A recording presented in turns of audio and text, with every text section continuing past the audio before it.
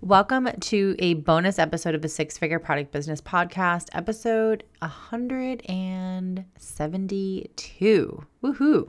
Okay, let's talk about the anatomy of a high converting email. So this is a super important episode because you are spending a lot of time crafting your email marketing strategy, you're creating your automations, you're doing all the things, but you may be kind of ruining it with your emails. So let's kind of just dive into what a high converting email would look like for you. So, I'm just going to be brutally honest here. A lot of emails that I see get sent out they're not very good. Like they don't look nice. There's random colors. There's not enough colors. The call to action buttons are like non-existent. It's just cluttered with information. So we want to kind of keep it simple. With email marketing, it's actually a quite simple thing. You just kind of have to know what to do. So you're spending a lot of time putting together emails, but they're maybe not converting for you. So I just want to kind of talk through what you need to do when you're basically curating an email and how do you get it so people actually open it for you. So basically, the first thing that you want to do is you want to choose one goal. So when you're sending an email out, and I see this quite often, you send an email out and you're like trying to get people to click on a blog and you're trying to get them to buy a product and you're trying to do 700 other things.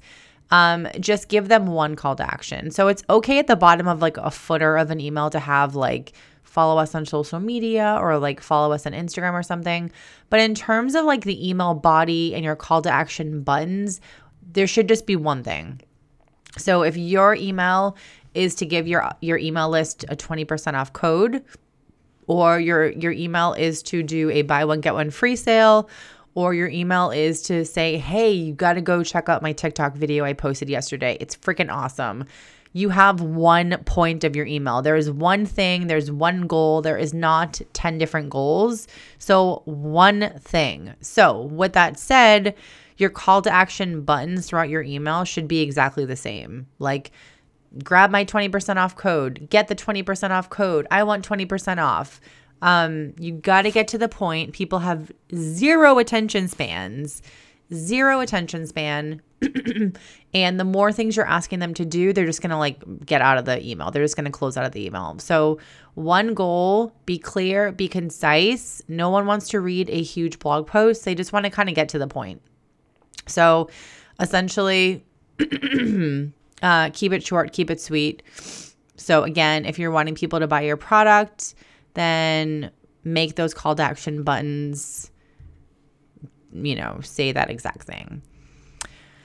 Okay. The next thing that you can do to have a high converting email.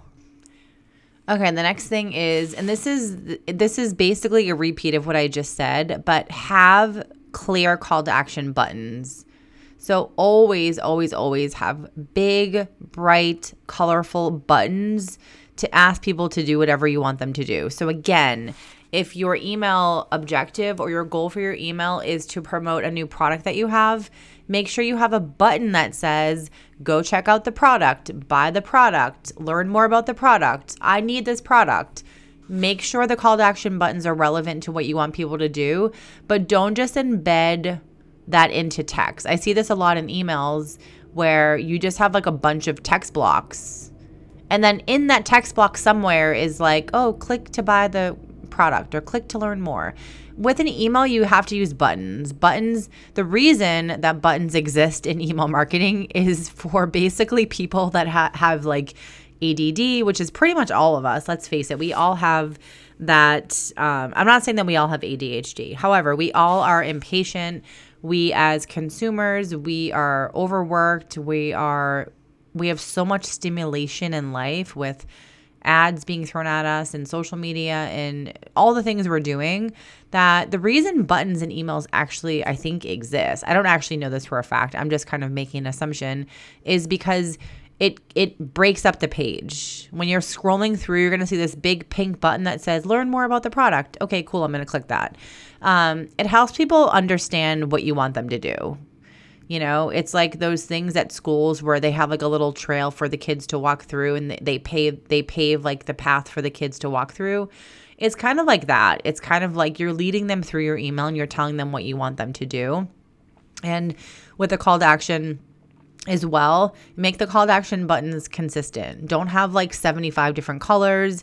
If you're going to go with the bright pink, be consistent with the bright pink, and have similar call to actions. Learn more about the product, buy the product, join the product waitlist page, Okay, the next thing is relevant images or graphics. So if you are doing a promotion for a clothing company and you're selling a sweatshirt, then the images in your email should be kind of relevant to what you're trying to sell or talk about.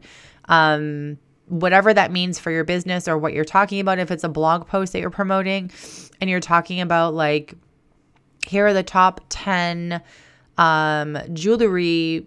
Here's like the top 5 ways you can style this, I don't know, black dress or something.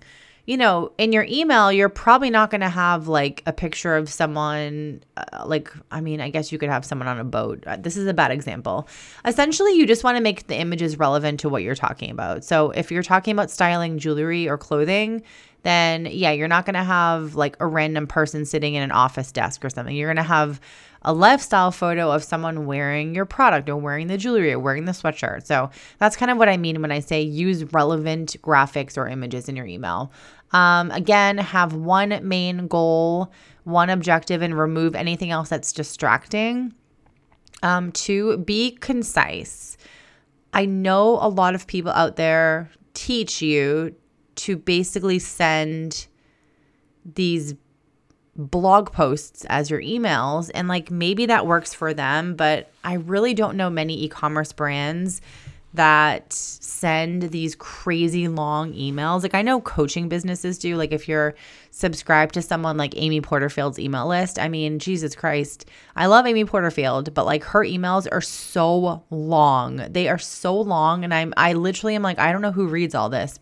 I skim and then usually just X out of the email because it's way too long. And she teaches email marketing, so it's like she knows what she's doing, but I think the average person doesn't actually want to read a super long email. So I never do long emails for a product business. For my coaching business, like when I'm emailing you, if you're on my email list, some of my emails are quite long, especially if we're launching something or things like that, because we have a lot of things that we have to kind of showcase. But for a product business, just get to the point. If your thing is about a 20% off coupon code, give them a code, give them something fun to look at, and then move along with your day. If you're sharing a blog post, give them a couple snippets of the blog post and give a call to action button. We don't need to read the whole blog post in the email. We don't need to hear all about Susan's life and all that bullshit. Like, just get to the point. No one has time to read super, super, super, super, super long emails. Just get to the point and be concise. And then lastly, my last tip for creating the anatomy of a converting email, I should say, is having a creative subject line. So subject lines are really important, and it would be crazy for me not to mention subject lines, because if your subject line isn't great, people won't even open your email. So your subject line has to be captivating. It has to grab their attention. It has to tell them what the email is about. Like I talked about in a previous episode, where like I was waiting all month for an email from my kids' summer camp program to let me know when the summer camps were opening. And the reason I didn't open the email was because it said March newsletter. And if you have something big and important that people are waiting for, don't put March newsletter, okay? Tell them what it is. Buy one, get one free sale. New blog post, how to 10 ways to style your summer white sweatshirt with your big sneakers, like whatever it is.